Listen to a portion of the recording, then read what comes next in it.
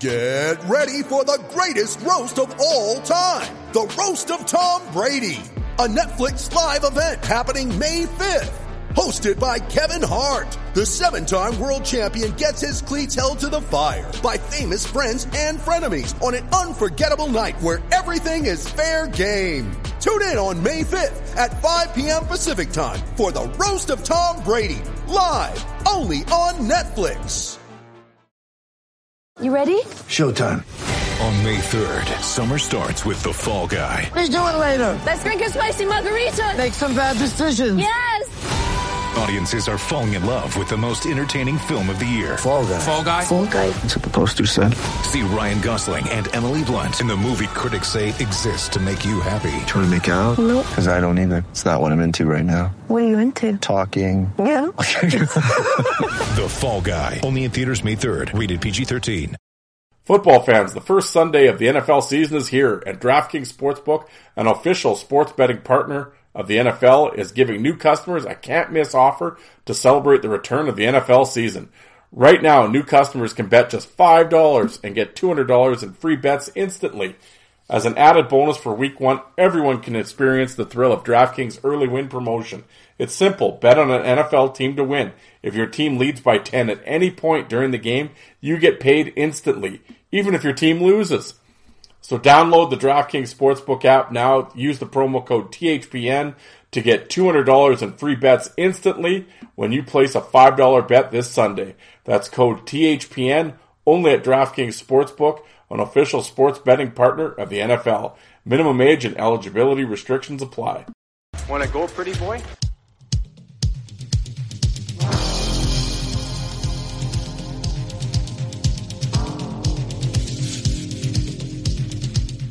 Two minutes by yourself and you feel shame, you know, and then you get free.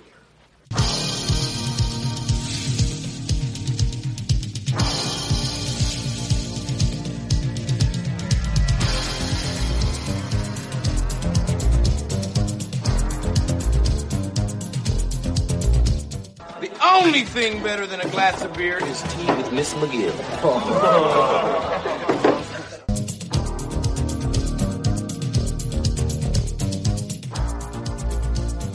And welcome to the Fourth Line Voice Podcast. My name is Darren. Thank you very much for tuning in. Episode 241 of the Big Show, some enforcer-based podcasting coming at you, brought to you by the Hockey Podcast Network. How's everybody doing out there? Hopefully everybody had a great long weekend and made her through and had a good time. I didn't get up to too much, actually. Just kind of worked a couple of the mornings and, basically just kind of hung out. And, I don't know.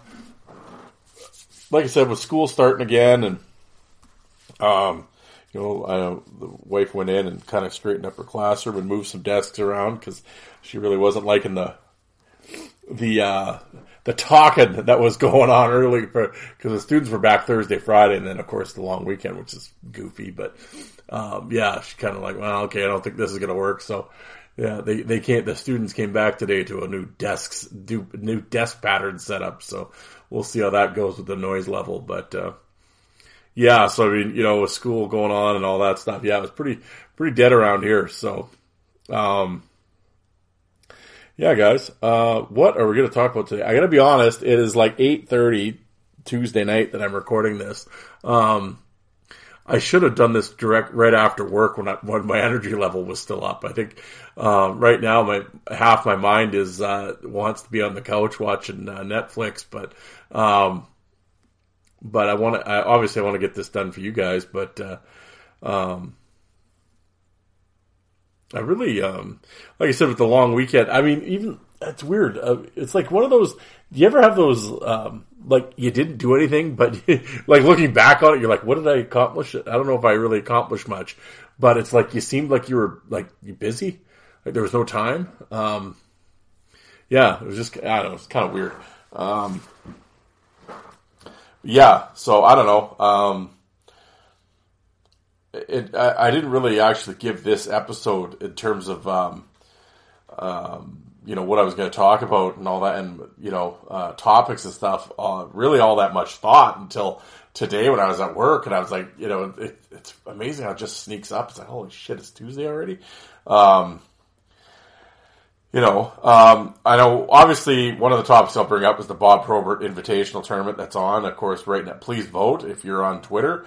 If you're not on Twitter, create a profile. It takes 1 minute and get out, follow the Fourth Line Voice and vote. We are in the final 8 fights of the first round.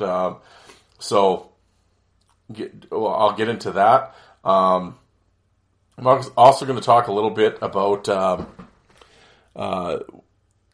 Tony Twist. There was a topic that came up in the fight group that guys were debating, and it was kind of like the whole Twist and roids and where does he rank and all that type of thing. So I'll kind of give my feelings on that topic. And then Luciano had put up a Semenko Randy Holt kind of their fights in the preseason, and there's a kind of a tidbit interview with Jay Wells talking about that back from his rookie year. It was kind of a funny interview, so I'll share that with you guys. I'll read that to you. I think you guys will get a kick out of it. But before we get into all that, I hope everybody went and on Sunday listened to my Cole Johnson interview.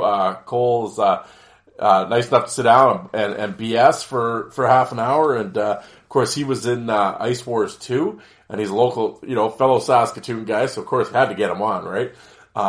But yeah, he was in Ice Wars 2, and then he has also just signed a contract with the Danbury Hat-Tricks in the Federal Hockey League, so he'll be going down there here coming up in about a month's time. So looking forward to seeing what he could do at the pro level. So it was fun to have him on, and we just kind of just talked about his Ice Wars experience and that type of thing, and then looking forward down the road to Danbury. So and not only Cole's interview, but again, please check out the back catalog. As you said, this is 241, right? So 240 other episodes to check out. So I encourage you, if you're new to a new listener to the program, welcome, thank you. And if you're here for the Bob Probert Invitational, please check out the back catalog: Morasti, McIntyre, Brad Wingfield, Dean Mayrad, Curtis Swanson, Roman Vopak, Clark Wilm, Kent Staniforth, Tristan Grant, Adam Huxley, on and on. Like I said, plenty of interviews over the last couple of years that it'll definitely keep you busy.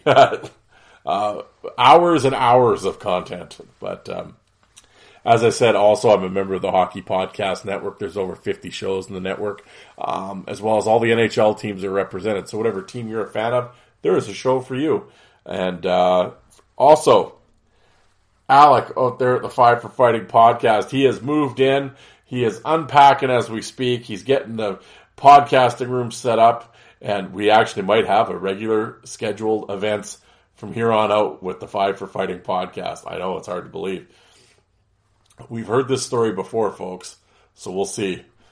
But no, I know they're finally moved in, and they're doing some painting and everything else with the house, and kind of getting it ready. But I know he has unpacked a lot of his stuff, and I know he wants to get into the swing of things in terms of a regular schedule for his shows. So look forward to that here coming up here in the fall.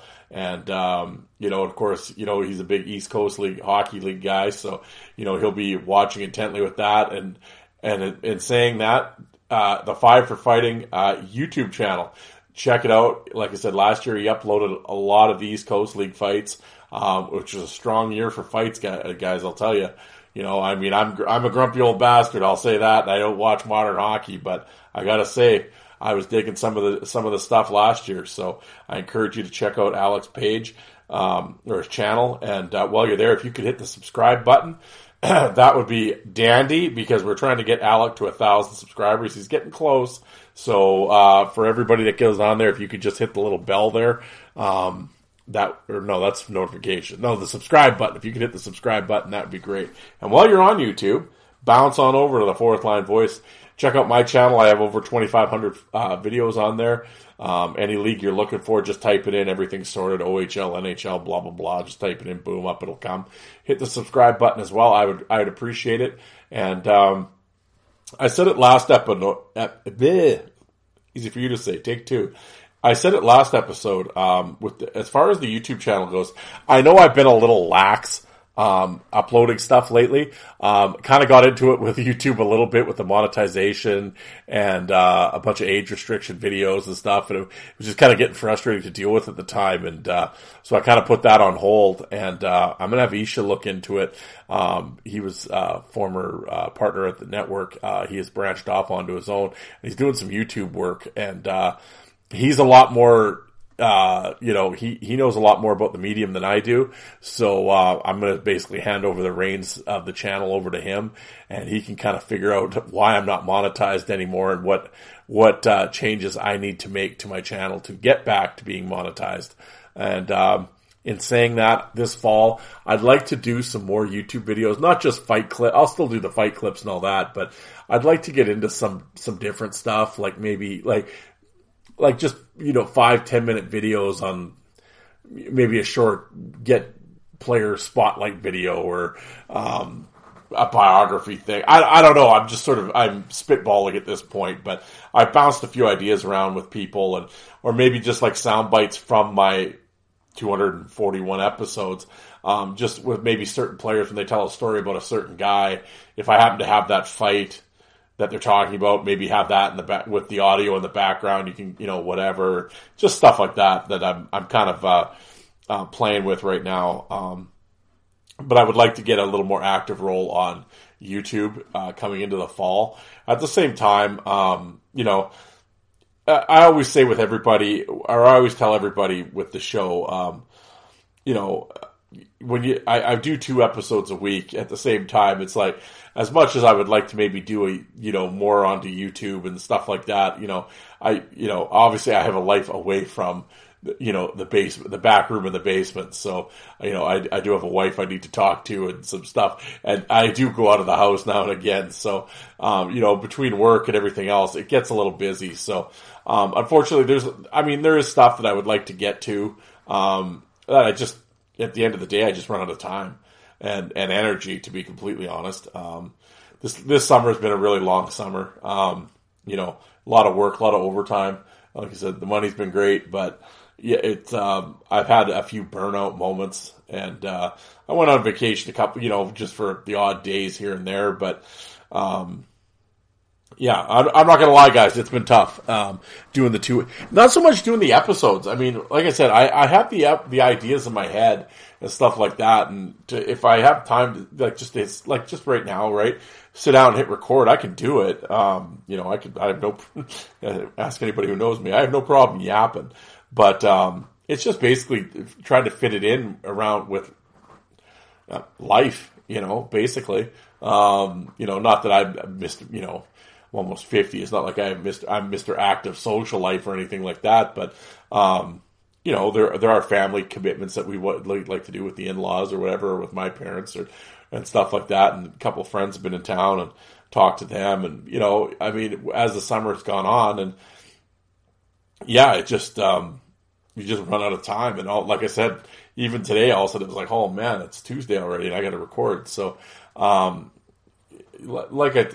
because the reason I bring this up is because I know I'm just babbling at this point, but the reason I mention it is, I've gotten a few messages over the last little while just about with interviews and stuff like that, and hey, are you ever going to interview this guy? And you talked to me about this and blah blah blah.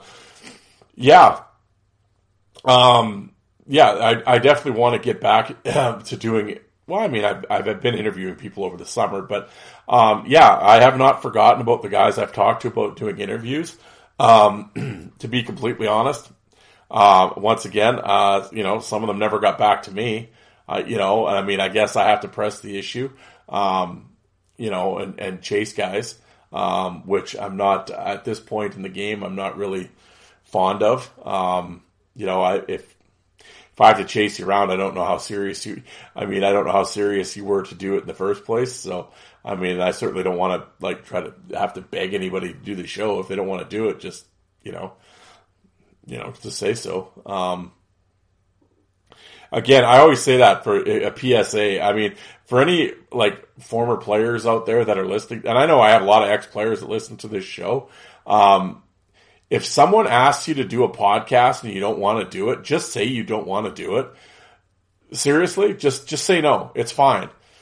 Like, not just with me, but with anybody. If you don't want to do it, just say so. Because this, like, leading around and, I'll get back to you, brah. It just no, it's annoying. Just say no. Or I love the one where you send them a private message. They've read it. They continue to post on social media, but they won't answer your message. It's like, I know you read it. Can you just get back to me? I don't know. It's amazing. I don't understand people. I don't get it. Like, grown adults, like, be a man and just common courtesy. Just reply. You can say no. It's fine. You're not going to hurt my feelings or Alex's feelings or Joe's or whoever. We get it. If you don't want to do it, that's cool. If you're not a podcast guy or you just don't feel like it, that's fine. Just say so, though. It's like, man. Just getting led strung along. It's just annoying. But anyway. Sideways, a side rant there. But, it's, but no, it's, like I said, I've talked to a few guys that I'd like to get on. Some of the guys that it's definitely been on me. I want to, do some research on them.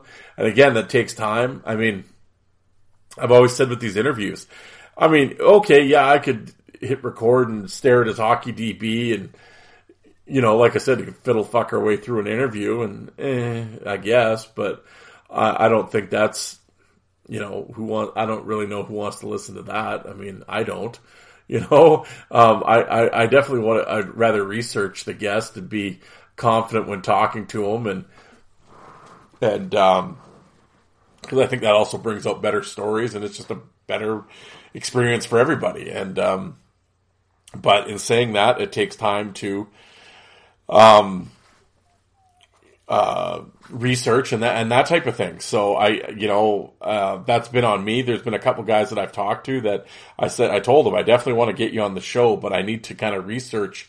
Again, I know who they are in their career, blah, blah, blah. But when you start doing the deep dive into things, you're like, oh shit, he played with that guy or I never knew he fought him. And, you start learning a few things. So, that wouldn't have happened otherwise. So, and like I said, at the end of the day, guys, this is, to answer a few people's emails, or questions, at the end of the day, I'm taking the time and doing the research and everything else and maybe not getting around to doing the interview as quick as I maybe should have, but I think at the end it'll be a better listening experience when it does happen. And, I think the interview will be better and I think everybody will just enjoy it more. So if you have to wait a little while, then, I guess you gotta wait. But, and at the same time, like I said, research takes time and there's just some day, after it's been, you sweat all day at work and everything else, you get home, shower, eat supper and everything else, and you start watching the ball game or whatever, and I'm just kind of comfortable on the couch. The last thing I really want to do is come down here and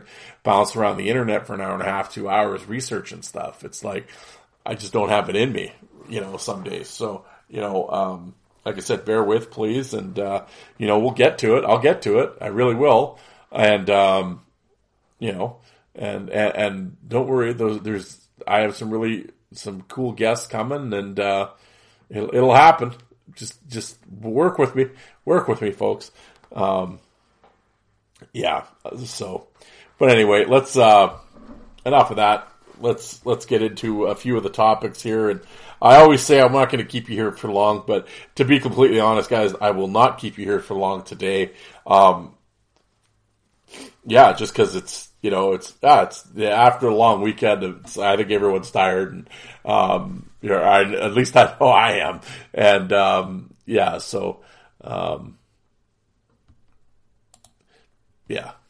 anyway. Yeah, I'm sorry guys. I'm just sort of all over the place here and, scattered, so to speak. I'm also very snotty. I think with the harvest going on and everything, just with the dust that's in the air. Oh man. All right. Enough. Here we go. What are we going to talk about first? Well, first of all, of course, the big thing that happened, of course, on Saturday, gloves dropped. The 6th annual Bob Probert Invitational Twitter tournament began, and I would say 64 of hockey's toughest dudes, and they battle till one remains. It's a March Madness style bracket that I do every year. And, I just put it out on Twitter and people vote, and we go round section by bracket. What does that mean, bracket by bracket? What am I talking about? Jeez. Section by section throughout the bracket, each day with a different group of fights. And, right now we're on the final 8 fights of the first round. And, overall, voting hasn't been too bad. So I will say in terms of the voting, sorry guys, I'm stopping and starting.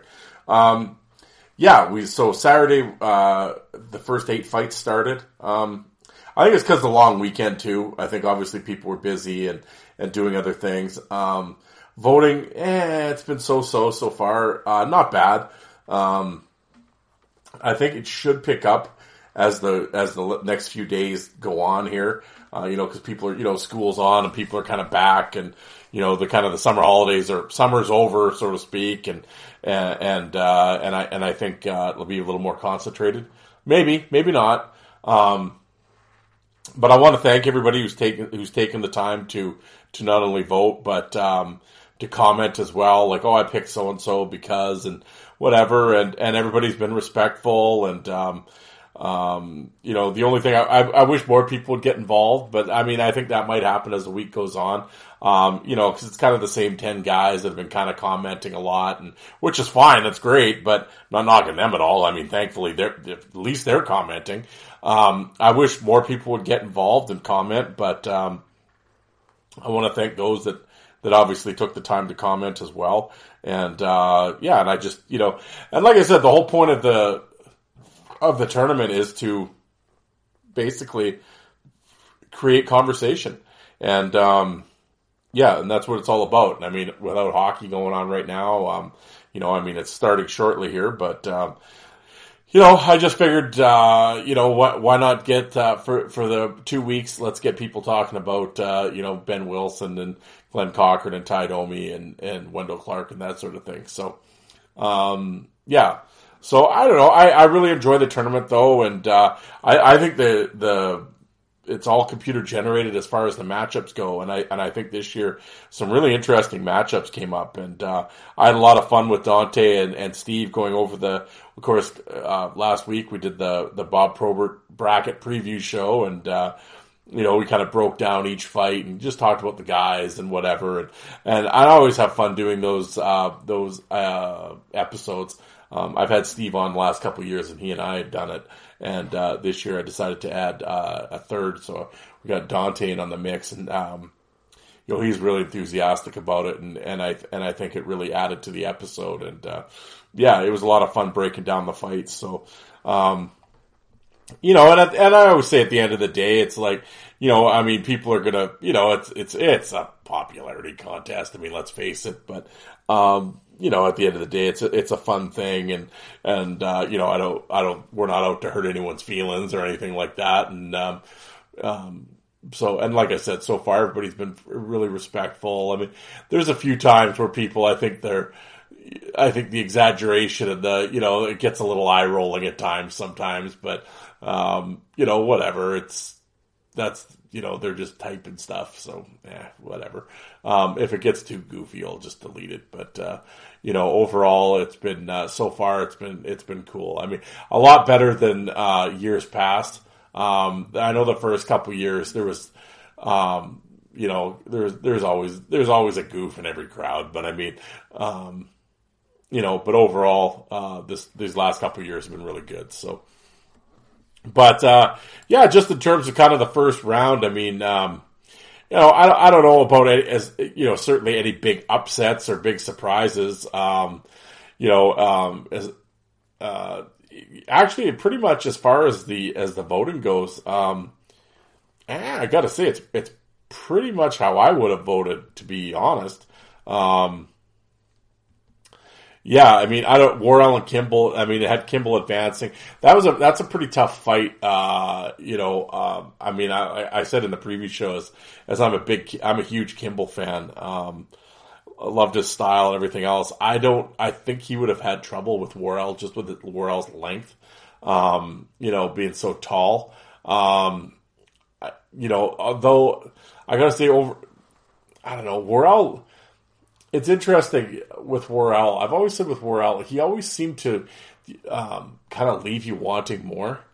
Like, he had all the tools to be really dominant just with that size and everything else, and he'd show flashes of it, but other times it was just like, I don't know, he would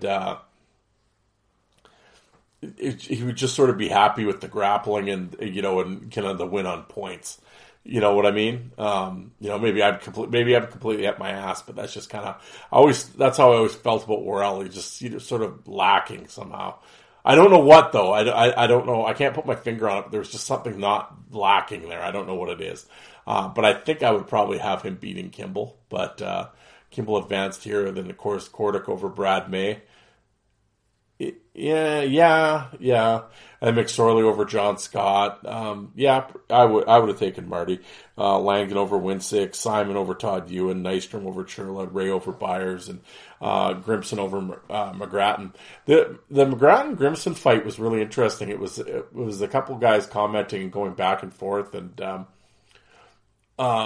they were really surprised at the outcome, and I don't know, because a couple of them didn't really think too highly of Stu, and I mean, yeah, whatever, that's their opinion, but I don't know. I think for a time there when he was in Hartford / Carolina and going into Anaheim and stuff, Stu was a dominant, one of the top guys, if not the top guy in the league for a couple years there. So I don't know. I think if people sort of view the Chicago years, I've always said with these tournaments, at least how I've always looked at them, I look at both guys, like I take them in their primes.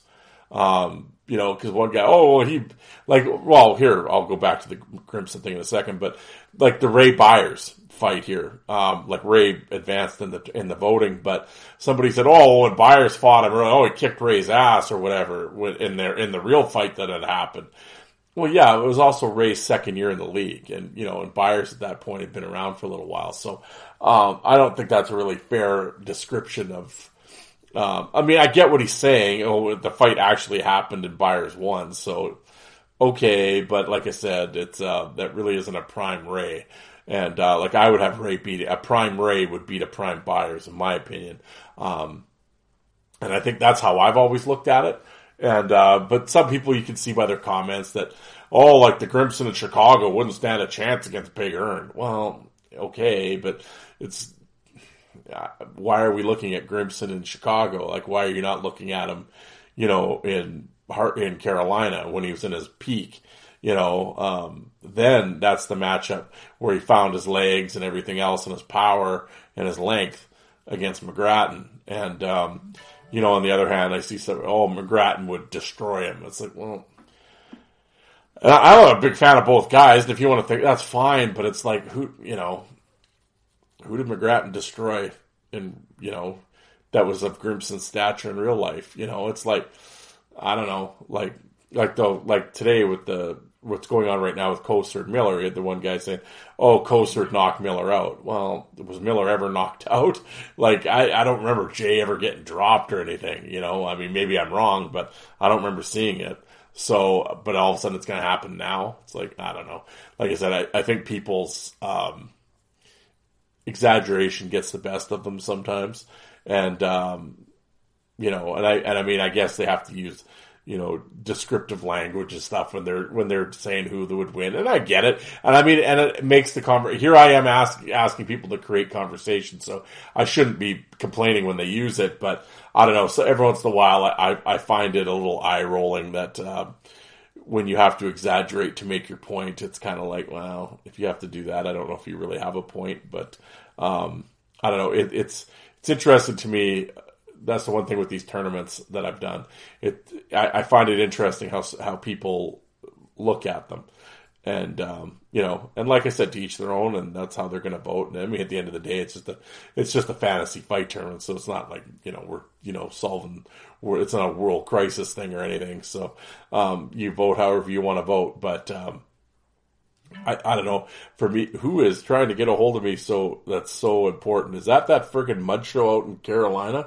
Sorry, folks, I had to check. Here's my wife sitting there texting me. I'm like, just come downstairs. Yeah. Anyway.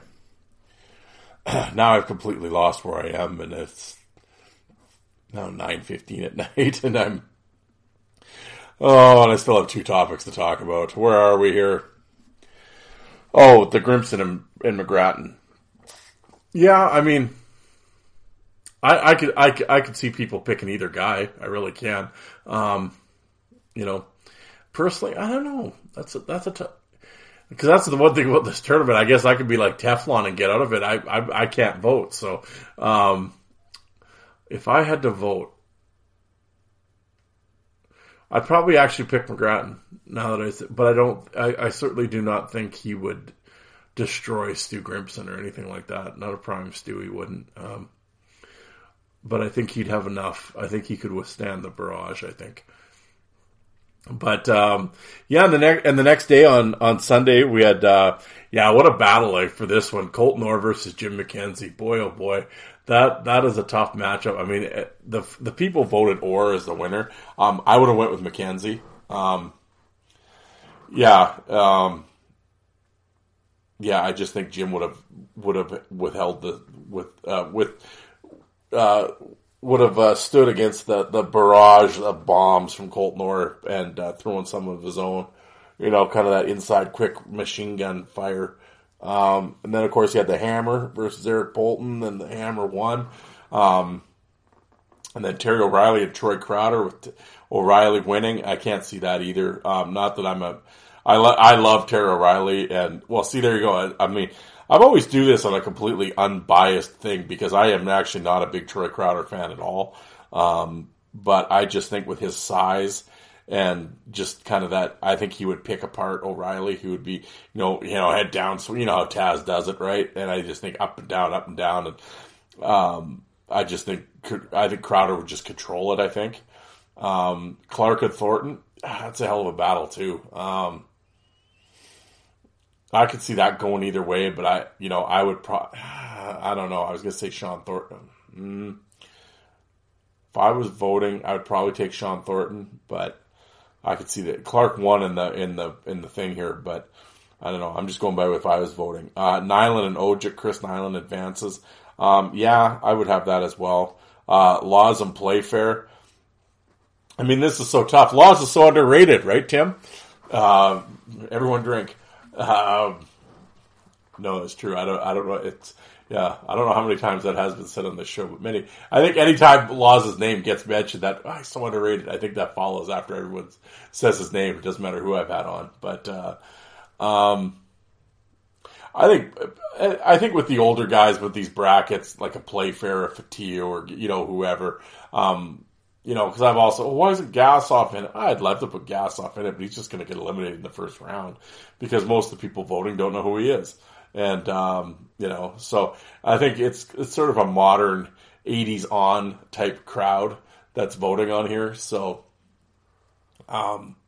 it has nothing to do with a disrespectful thing. I mean, I like to mix in the guys. Like I had Ferguson in this year, but again, unfortunately he drew a twist and got smoked, right? So, but I do like to at least have the older guys in, because they did start, they were the trailblazers, and if it wasn't for them, there wouldn't be, the John Scotts, the Orrs, and so on, right? So I'd like to have them in. I don't put too many of the 40s, 50s, and 60s guys, in these tournaments for that very reason. Again, it's been brought up, why don't I have Gordie Howe in here? He didn't really fight. I mean, people like to talk like he did, but he didn't really fight. He didn't. He fought like once a year. I think, would he have 24 fights or something in his career? So, and like somebody, Larry Robinson. Well, you have Schultz in. Why not Robinson? Well, really, you think that's the same thing? Like, come on. Well, Robinson beat him. Well, okay. I mean, whatever. I mean, Chris Tamer beat Probert. Should I put Tamer in here too? It's just like, I don't know. You could always make that argument, but it's more for like actual fighters, right? So, obviously like an Aginla or a Cam Neely or so Shane Corson or something could be in here because they fought some of these guys and whatever. But I mean, it's not, the spirit is sort of with the enforcer. So, work with me a little bit here, folks. But, Yeah, anyway, to go back to like the Playfair thing, I think he falls into that. People don't really know about him. And even as fight fans, like I'm the first to admit, I mean, I know who Larry Playfair is and the rep that he has, and he's very highly thought of amongst the former tough guys and guys that played against him and that type of thing. But, and the videos that's out there, he looks really good, but there just isn't really any video out there of him. So that's the other thing. I mean, he's really a product of his environment. I mean, I wish there was more video to show. So, I mean, we could all see a prime Larry Playfair. I really wish there was some video to see, and there really isn't. So, and unfortunately, I think he falls victim to that. And then obviously with Laws being the current guy, and people are familiar with his work. He got the vote through here on this, but in the grand scheme of things, is Laws beating Playfair? Probably not. But again, I even said, I think I said on the previous show, at least I hope I did. With the lack of video, and I mean, and you're going by, accounts and fans talking and former players. It's like, well, how accurate is that too, right? Like, how good really was Larry Playfair? I mean, all these people say it, but how good was he, right? Without seeing the video, it's sort of, because, I mean, you could put a video up of a fight and 10 people watch it and you get 10 different answers, right? So, and then so when you have people giving, oh, I was there in Buffalo when he fought so-and-so, it just destroyed him. Well, you're asking somebody to go back on 45-year-old memories, right? And it's like, yeah, I know my memory sure fades after 40-some years. So, not to say Larry Playfair isn't what everybody says he was, but, we'll never know, I guess, without the video. So, and I'm sure history is revisionist at times, and, so who knows? But I mean, Laws is certainly a tough enough guy that he could beat anybody in this tournament in his prime. So, Laws advancing, is that the end of the world? No. But I would have probably voted Playfair just to give him the rub from all the hype that he has gotten over the years. Next one, Cam Jansen and Jody Shelley. I'm surprised due to the popularity thing. I'm just surprised Jansen didn't win just because of his podcast and everything else, and he's certainly active on social media. I said Cam must not have obviously seen it and retweeted it. I like, again, big fan of both guys. Really fight could go either way. And then, of course, Eric Cairns and Dave Brown, and actually Dave Brown won by a landslide in this. And, again, because everybody, Cairns got that weak chin when he was the Rangers and stuff. Well, look at Cairns a few years later when he was in his prime and he was dominating the NHL. I mean, that's the Cairns that would fight the prime Dave Brown. Then you make the decision. But I will say I would have taken, obviously, like Dave Brown is in my top 5 of all time. He just did it for so long and was so mean, and I would have voted Brown as well. And and then in the next category, the next fight was Semenko and Brashear. And again, this is where like kind of the popularity or the unpopularity happens, and Semenko won actually quite handily in the voting, which no, I would have Brashear beating Semenko. Like I said, I know Brashear is very polarizing, and he's actually, you just think actually of all the enforcers out there, I think Brashear is probably one of the most, if not the most hated guy, and whatever. People have their favorites and guys they like and don't like. I mean, whatever. But I think a lot of times, when it comes to stuff like this or just topics in general, I think that sort of clouds people's decisions. And I never liked him. Well, you never had to like him, but I don't like Brashear either. But I mean, like I said, you got to give the devil his due, right? And Brashear was undefeated for a lot of years, and you could count on one hand how many losses he had. Through that run with Vancouver and Philly and the Rangers and stuff. He was a dominant heavyweight. And you don't have to like the style or whatever, and I get it. That's okay. But, come on. You know, guy did it for a long time and was one of the top guys. And I have Bret Sheard in my all-time top 10, and I can't stand him. You know, but that's the way it is. I mean, you know, and Semenko again. Actually, a really good for newer listeners out there listening. If you want to go back in my back catalog, it's just called the Dave Semenko Special. And it was right around his death. I wanted to have Luciano on from Winnipeg, who's a big fan and has really done a lot of research into Semenko's career. And he was a great guest and actually shared some really good old stories about Semenko and that type of thing. So I would encourage anybody to go back, if you have not, to check out that episode. It's a real good one. The thing with Semenko, and it was brought up that, again, another guy, a lot of his prime year footage isn't out there. Like his WHA stuff when he was real, just young and just going at it. And then his early Oilers stuff just really isn't there. And, like a lot of the Semenko stuff we see is that mid-80s Battle of Alberta into the Toronto Hartford years, which were kind of, you know, there was obviously the alcohol issue, and I think he just lost the passion at that point. And, you know, so, and I think that's the Semenko people see in the, you know, and they're kind of, you know, whatever. But, it was brought up that a lot of his great fights no one's seen. And, you know, again, do I think a prime Semenko would beat a prime Brashear? No. I've always said when it comes to, I mean, this is old hat for the people that listen, but that I've often said this, but there's a difference between being a great enforcer and a great fighter. Those are two different things. And Semenko, to me, was a top 5 enforcer of all time, but he was nowhere near a top 5 fighter of all time. But he knew how to do the role, and he did it excellent. But I'd love to see that early 80s WHA Semenko footage. Oh, that would be outstanding. But at the end of the day, do I see him beating Brashear? No, I don't. And then Derek Boogaard destroyed Tiger in the voting. I would have that as well. McAllister versus Tim Hunter.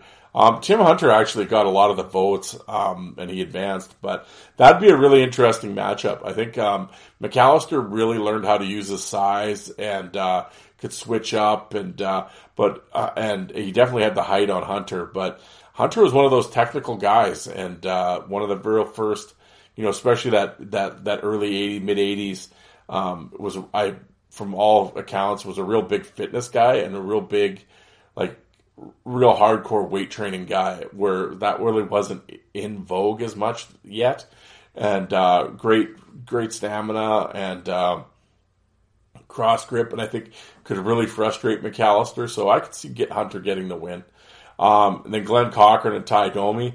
Again, I think I'm sure the Leaf fans kind of came out in droves for that one, and Domi kind of unanimously kind of won the voting. But I think Cochran would definitely give him fits.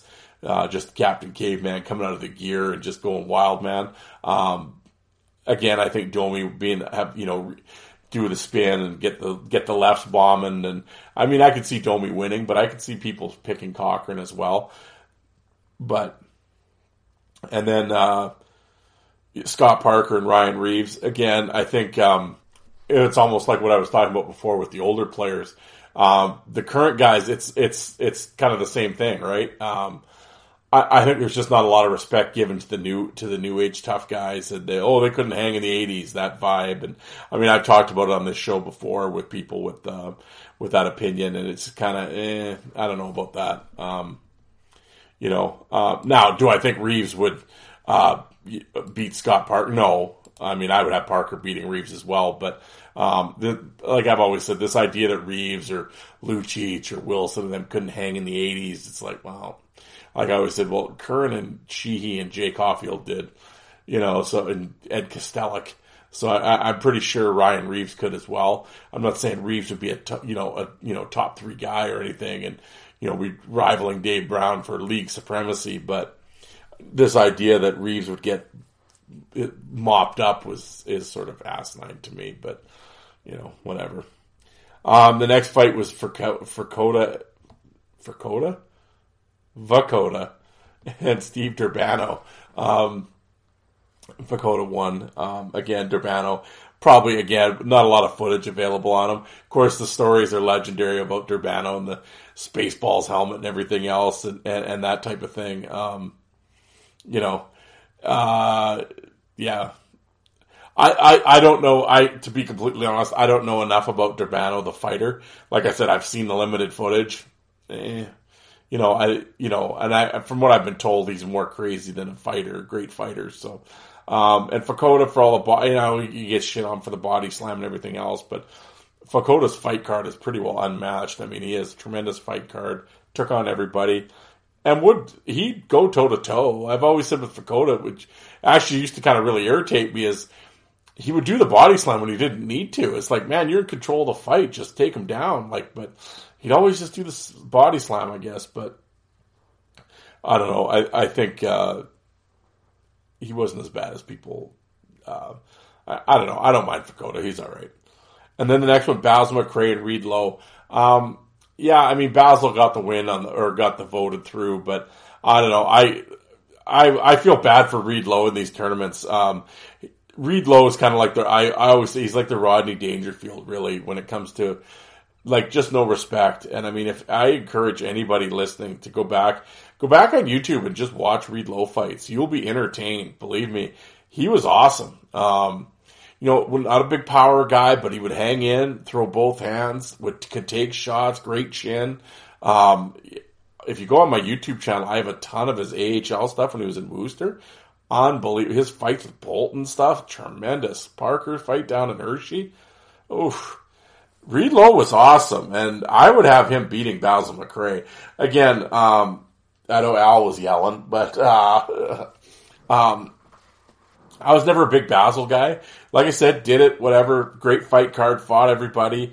But, he was always just sort of, he was there, he'd take the guy out, take the guy on, but, not a big power guy, not a lot of knockouts or anything like that. But, and I guess Reed Lowe maybe falls into that same category, but, I would have Reed Lowe beating Basil McRae.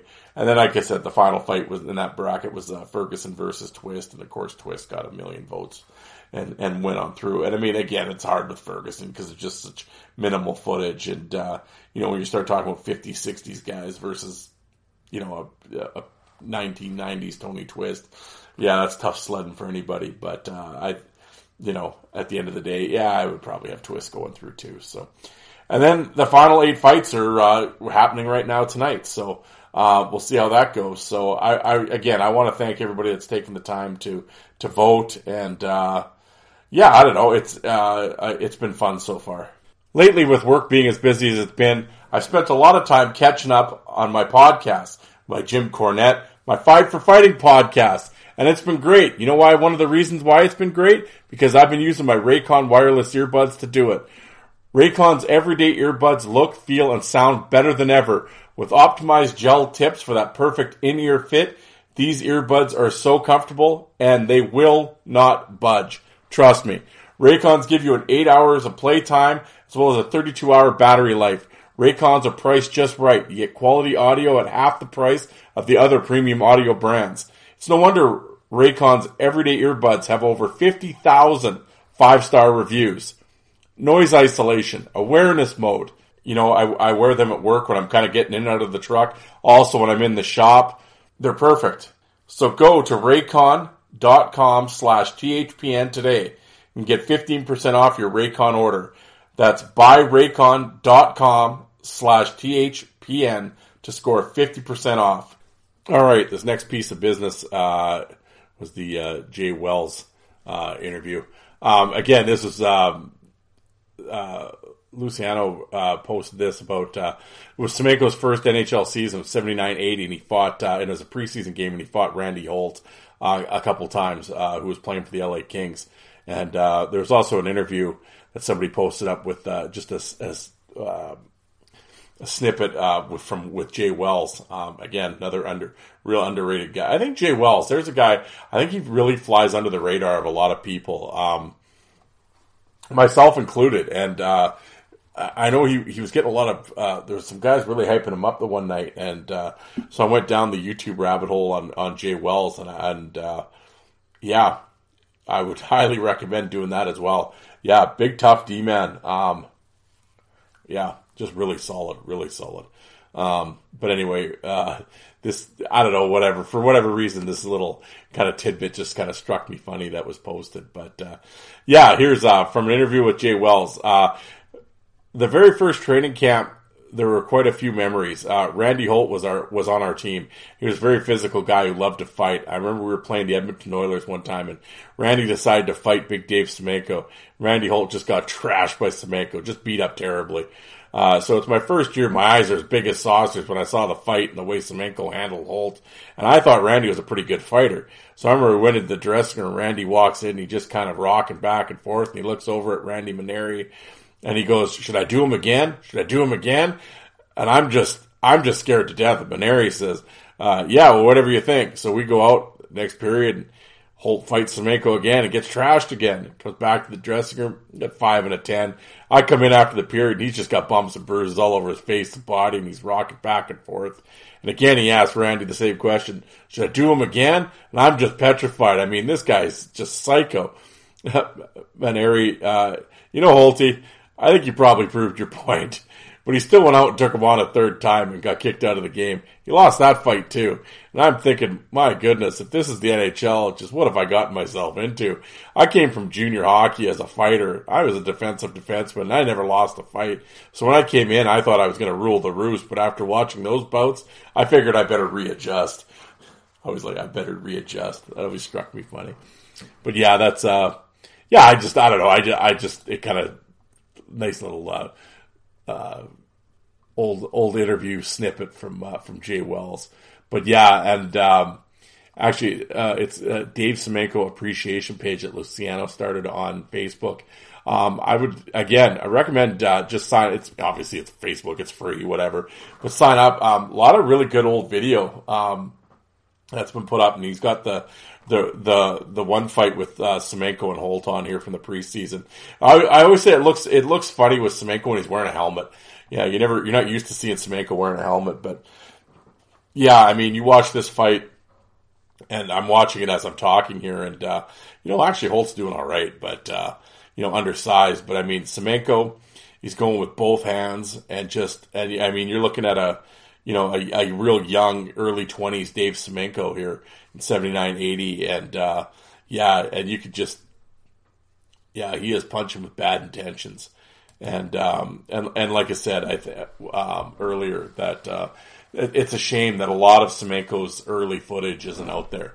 And, cause man, a helmet wearing Dave Semenko looks like a badass. So it's too bad that that's not out there. But, anyway, sign up for the page. It's, like I said, a lot of cool pictures, and a lot of cool video getting shared on there. And, I think you get a new appreciation for Semenko if you signed up and had a look. It's hockey fight history, guys, right? And it's great that, guys are, they're always, shaking the bushes and always looking for leads on old footage or old newspaper articles or old pictures. Actually, speaking of old pictures, Steve, of course, when Probert was king.com, of course, I said I had him on for the Probert show. He has actually been posting some tremendous old Ben Wilson pictures the last couple of days. Of course, Wilson fighting in the tournament. Steve always calls it Ben Wilson Awareness Week. But yeah, he actually has a picture of Wilson up from junior and stuff. So yeah, a lot of cool stuff. Another Steve Walsh has been putting up in the Facebook groups some old Bruins pictures, and it was really cool with some old Riley and some Stan Jonathan pictures. And it's true. I've never, going through all, like, as everybody knows who listens to the show or follows me on social media, obviously knows I'm a picture guy, and I've saved thousands of pictures at this point of fighters and whatever. And I will say, as far as the older stuff goes, like the 70s and stuff, you never saw really the bird's eye view shots, like the overhead shots. And so obviously, but in Boston they would do it. So obviously Boston Garden had someone up walking the scaffold and taking pictures, and he's actually posted some really cool overhead shots of O'Reilly fighting and Stan Jonathan fighting. And I always think the overhead shots look really cool. Yeah, and I mean, there's that famous picture, of course, of Jonathan Bouchard and Pierre Bouchard from overhead, and they're both kind of rearing back and going to drop bombs. And I don't know. I think that picture is just outstanding, and I really like the bird's eye view type of shots, and which seem to be really kind of only happening sort of in Boston. So anyway. Yeah, you talk about a rambling episode. I was just saying, as I was kind of scrolling Twitter there for a sec, or Facebook, pardon me. Yeah, that came up. But, well, the final topic of the night, of course, is the Tony Twist topic. And basically, Alec had kind of thrown it out that basically it's just simple. Where do you rank Tony Twist all time for NHL enforcers? And, got a lot of replies. It's interesting. A lot of people, kind of top 10, top 5, no, all time. It kind of was all over the place. But it was interesting in a couple of the groups, because Alec had posted it in a few different groups. It's always interesting when you get the ex-players responding to it, like Jeremy Yablonski, top 5 for sure. He was a scary dude that not many people wanted to fight. Trevor said top 5 at least. Everyone was shitting themselves nights before games. A lot of sleepless nights. A guy that swings for the fences with every punch, 1 or 2 are going to land. Actually, Jeff Kugel brought up great highlights, but to put him in the top 10, you're taking out guys who had a lot more longevity and did it consistently 10 times longer. Wasn't very busy for a heavyweight of that era, but very feared and almost mythological creature. And Reedlow agreed. It's tough. Obviously with the injury and the career-ending injury at the motorcycle accident, which is really unfortunate. I always forget who he was going to. I remember Jamie Rivers telling the story. Was it the Bruins he was signing with? I believe it was the Bruins, that he was going to be the highest paid enforcer in the league, and it's unfortunately the accident happened. Pat Barton, feared, but not in my top 10. Some can argue the fear factor limited his ultimate fight card compared to others. I look at his entire career from early St. Louis to Quebec, where he needed big improvement with his balance, and he became a beast and decided to be the bigger, stronger guy the last half of his career, swinging guys with power while throwing sledgehammers. Pardon me. Overall, he's a top 5 most feared based on intimidation alone, but for my top 10 of all-time fighters, he is not on it.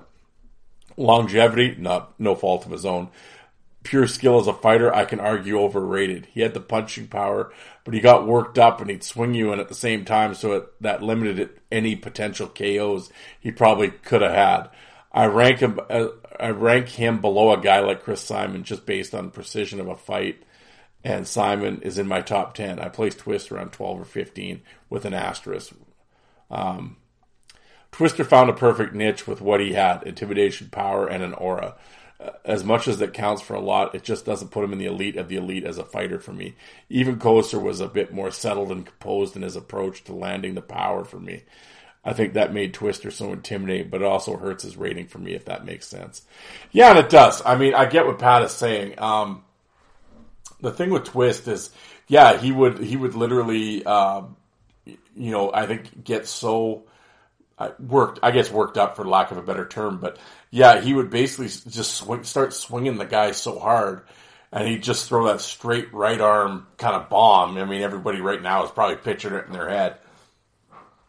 That it would just be wild, right? He'd be hitting him in the side of the head, the back of the head, the shoulder, the body, and it was an overwhelming. It's escaping me who said it, but I remember it was on my show. Somebody said when they were fighting, it was like being in a wave, like the wave just coming down on you, right? And there's just like, he just overwhelmed you with the power. And I mean, and he's so busy at the same time swinging you around, so your balance is off, that you're trying to maintain your balance or, you know, catch yourself. But at the same time, you got to watch that right hand coming, right? And it was just, I remember them saying it was unnerving. You know, like where other guys you'd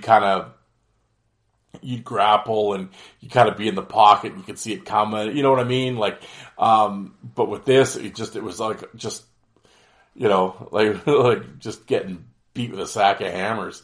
And then, like you said, he hit so hard, right?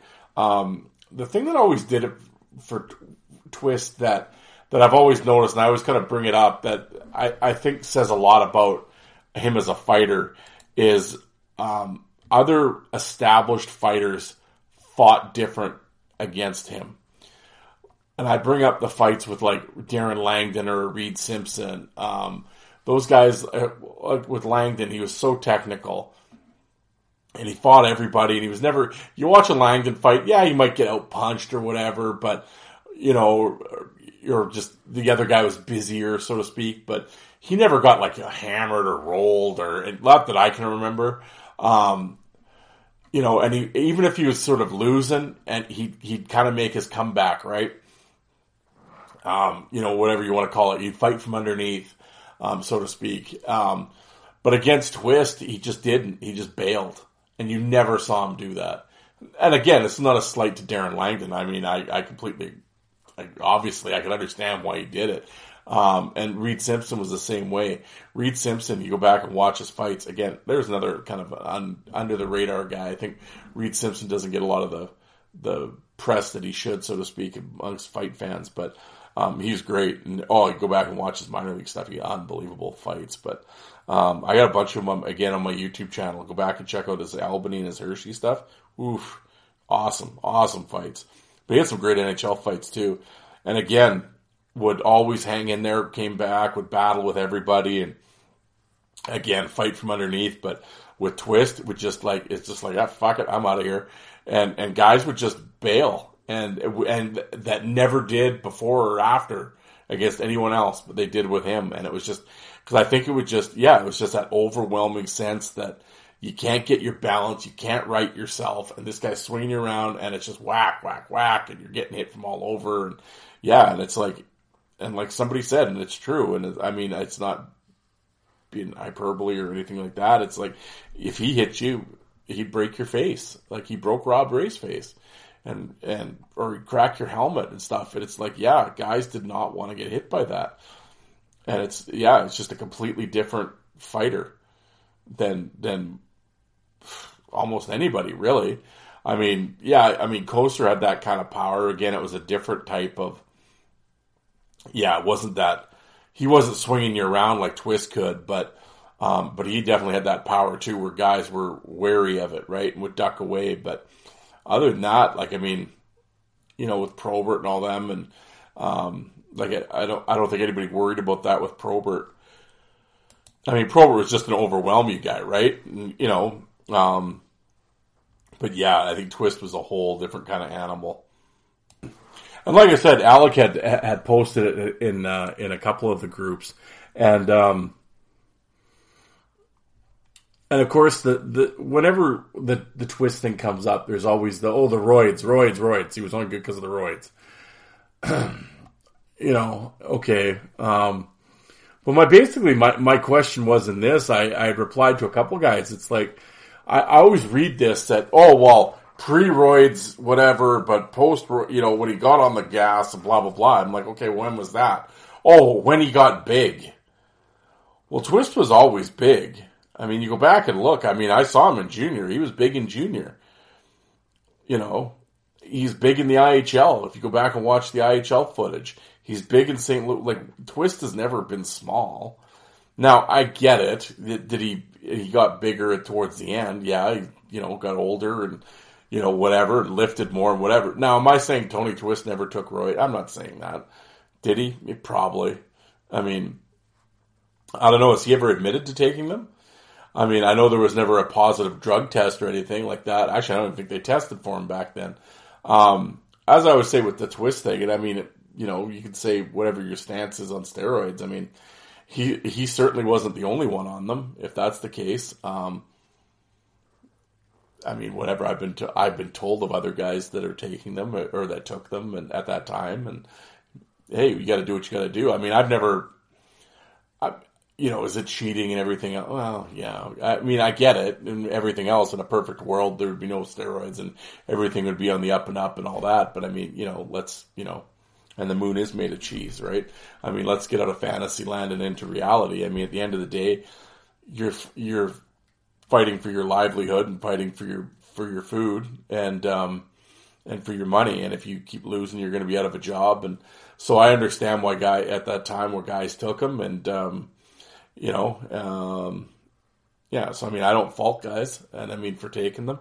And, I mean, in Probert's book, Probert admitted to taking them. That's what always cracks me up. Some of these guys, Bobby never would. Well, he did. For a big fan, you clearly never read his biography. He says right in there that he took them. So, I mean, it's like, I think at that time it was sort of a whole keeping up with the Joneses kind of thing, right? You had these new guys coming in that were just nuclear weapons and you had to keep up, Again, is that right or wrong? Well, I mean, whatever. We can sit and argue the more, and we can all get out our moral compass. But I mean, the end of the day, you got to do what you got to do. But to get back to the thing, it's like, well, pre-GNC supplements, he's not on the list. Since supplements, top 10. Well, okay.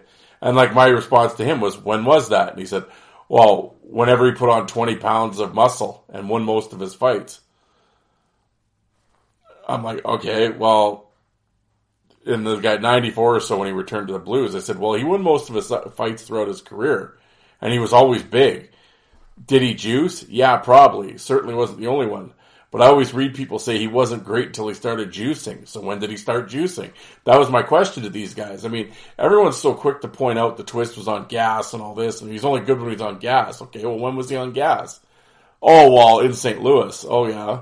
And it's like, and like I said, did he fail a drug test? Did he admit this? I'm just curious how fans say it with such certainty. If that's the case, this is when? Question mark.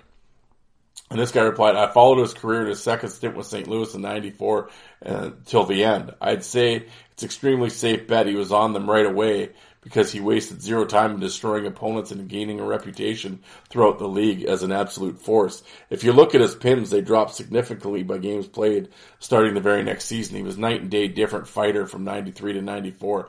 More mass, more muscles, harder punches, quicker punches and reactions, way better balance. He was no doubt juicing. So my reply to him was, I've never heard of roids making your balance better, and he was destroying guys since junior. I'm not arguing that he wasn't on something. As I said earlier, he for sure wasn't the only one. I'm just not sure how people can have such a precise time frame to this. Like, this is the season when he started. I don't know about that. Of course, his reply, it would help your balance immensely in a hockey fight by having more strength to hold on to the opponent's sweater and pads, as well as staying on your skates better due to increased leg strength. No doubt he was on juice, and no doubt they helped him tremendously. Again, I said, well, he fought the exact way in junior till the day he retired. He was dropping guys in the minors and in Quebec. Again, I'm not sure how people can pinpoint when.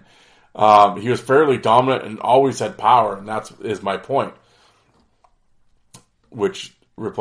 Keith replied, dude, really?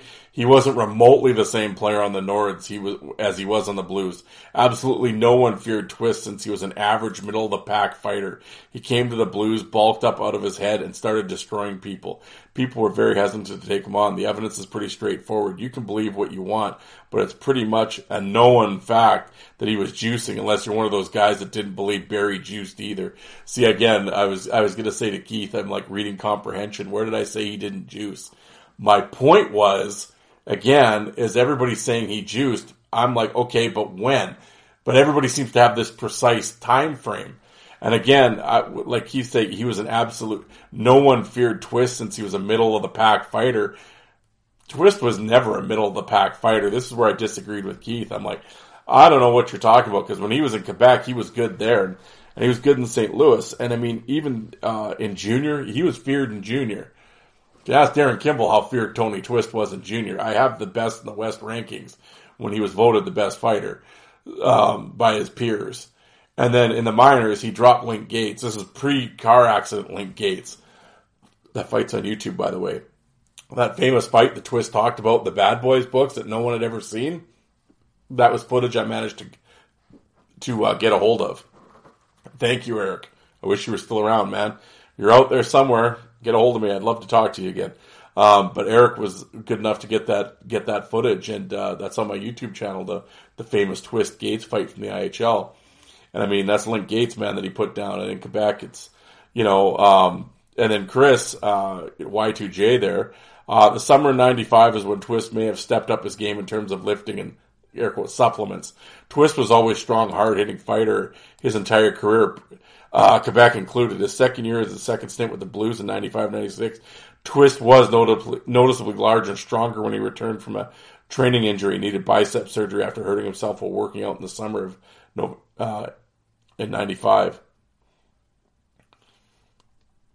Yes, indeed, Twist always had great strength and a knockout punch. He was rocking people in junior since he was 17. He definitely intimidated people, plenty of people in junior, the IHL, and his Quebec years. Gene Ojic himself, one of the toughest guys around, stated in an interview he was always wary of Twist. This belief that somehow Twist was a nobody who rarely won fights before his second stint with St. Louis is ludicrous. He certainly did get noticeably bigger and stronger in 95, but it's not like he was some kind of weakling before that. Like I said, the Twist, it's always a polarizing argument. Because I mean, you're always gonna find guys that they'll always point to the roids that made him good, or his fights just weren't that exciting, regardless if he threw hammers, swinging them around. His fights were boring, and that's I get all that. And then somebody pointed out, well, he never beat Probert. It's like, but Probert never beat him either. If you want to play that game. Him and Probert actually, I think that 4 or 5 times they, dropped the gloves, but it never materialized to anything great. I mean, it's always somebody fell down right away, or like I said, Probert got his hand stepped on at one of them, or something happened where he got cut, and so that ended it before it began. So yeah, those two unfortunately never had the big clash, and then Twist and Brown were friends, so they weren't gonna fight. And same thing with I think he fought Koser, but it wasn't much. Again, they played on the blades together and stuff. So, so those fights didn't happen. One of the arguments that came up is, of course, in Quebec, where they were talking about Donnelly and Kyprios and Peluso and all that, it came down, well, they weren't really elite fighters, and he's not beating anyone elite and whatever. Well, you also have to remember, at this time, this is a rookie sort of Tony Twist in his first sort of, young Twist stepping into the NHL. So it's like, I mean, you gotta give him some time here to get into it, and again, at the same time, I don't think you can discount. I mean, you could say whatever you want about Kimball or Kyprios or any of these guys, but at the end of the day, they were fighters, and I think to downgrade them to sort of, again, to sort of get your point across on Twist is sort of, I don't know about that. Like I said, like his knockout of Peluso was devastating. And, again, you can say whatever you want about Peluso, but the guy fought everybody. And, but yeah, I mean, again, with the Twist thing, I get both sides of the argument, but, I know Keith and Chris kind of went back and forth on this, and I wasn't going to get involved in that, but, at the same time, I think, Keith is greatly underestimating Chris's knowledge on the subject, and Chris has talked to lots of players and as well throughout his days, and I don't think we have to downgrade anybody's knowledge on the hobby or anything like that. Both guys have their opinions. I didn't really agree with Keith's stance on, again, that Twist was some sort of, nobody before he ever got to St. Louis and got on the gas. I mean, Twist did have a big rep coming out of junior and in the minors, and he did lay some beatings in the minors on guys. And I mean, and it kind of gets brought up, his fight card and that type of thing. As I said earlier, with, true heavyweights on there, and it's like, well, I get what you're saying. There's also the old adage, right? It takes two to fight. So, again, the Berube, he fought Berube a couple times. They were draws, what have you. He fought Hunter. I think Gord Donnelly, I think, in this case, I think is massively underrating, how good Gord Donnelly was. Twist had some really good fights with him, and Gord was tough dude. And, and Gino Odjick, for as tough as Odjick was, you could tell in those fights, Gino wanted nothing to do with him. I mean, they fought a few times, and it was, and I think the sort of the actions of Odjick and that sort of prove the point of Twist. And again, with Kimball, Mario Roberge, Byers, Fakota, Nyland, Odeline. I mean, are these elite heavyweight guys? I get what you're saying in terms of they're not Probert or Brown or whatever. Well, okay, but you don't really play those guys with the divisions the way they were and that type of thing. So, I don't think anybody was avoiding anybody. The one guy that was Twist definitely his Achilles heel was McKenzie for sure. And you can actually just feel it. You can just see it stylistically. It just doesn't match up, right? Twist has the big looping punches, and McKenzie's got that machine gun left, right? And it's not a good matchup style-wise for Twist.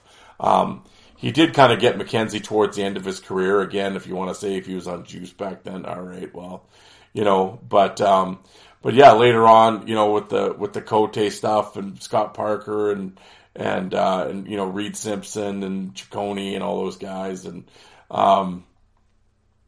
Todd Ewan. I know him and Ewan always had that bit of a rivalry, and Francois Leroux as well. Godwin Heward. He had some blood losses there, towards the end of the 1 year. I think it was Heward and Leroux right in a row kind of cut him up, and, and then, he came back with the vengeance, the following season chasing Leroux around, and Leroux always kind of had like that one. It's like, I got you. I've had my moment with you. But yeah, again, at the end of the day, I always just say I think a lot of these guys, they just fought Twist.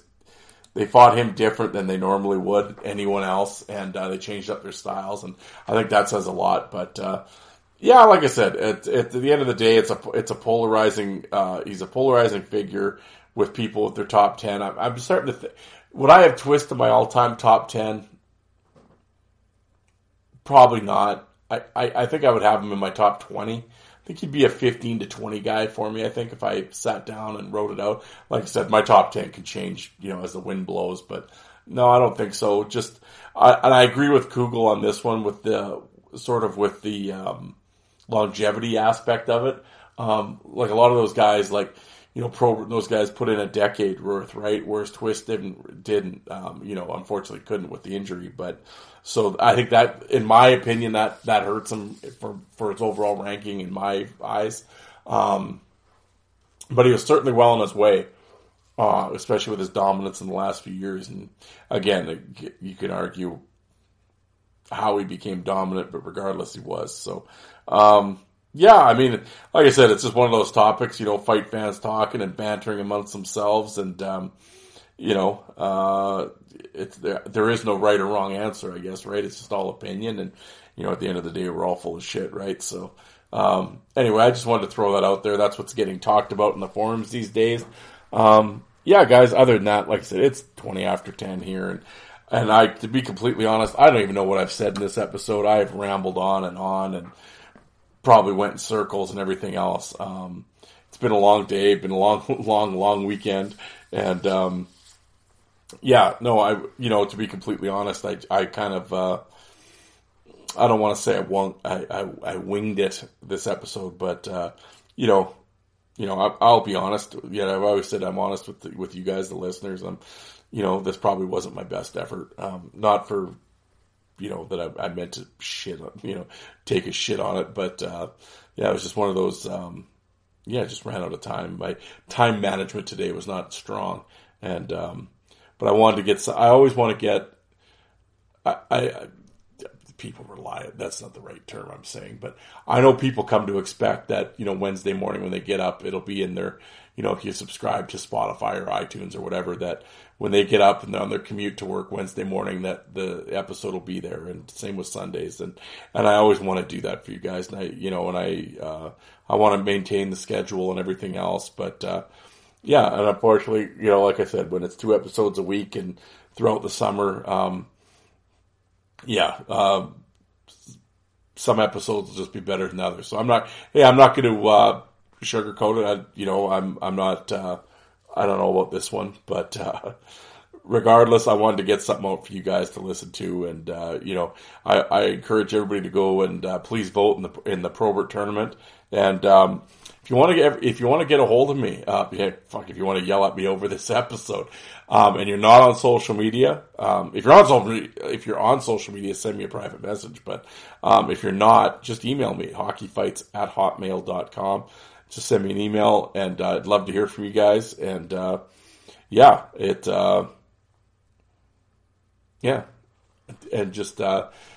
it may be, good, bad, or otherwise. Like I said, actually, I've the last little while, I've actually gotten not a lot of emails, but I've gotten at least been about 10 for sure, and.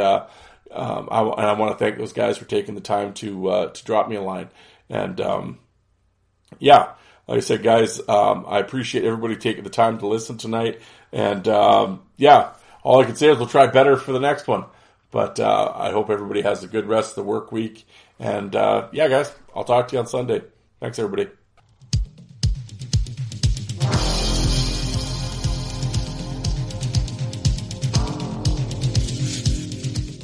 And you people that don't like fighting, how many of you did you walk out and get a coffee while that was on?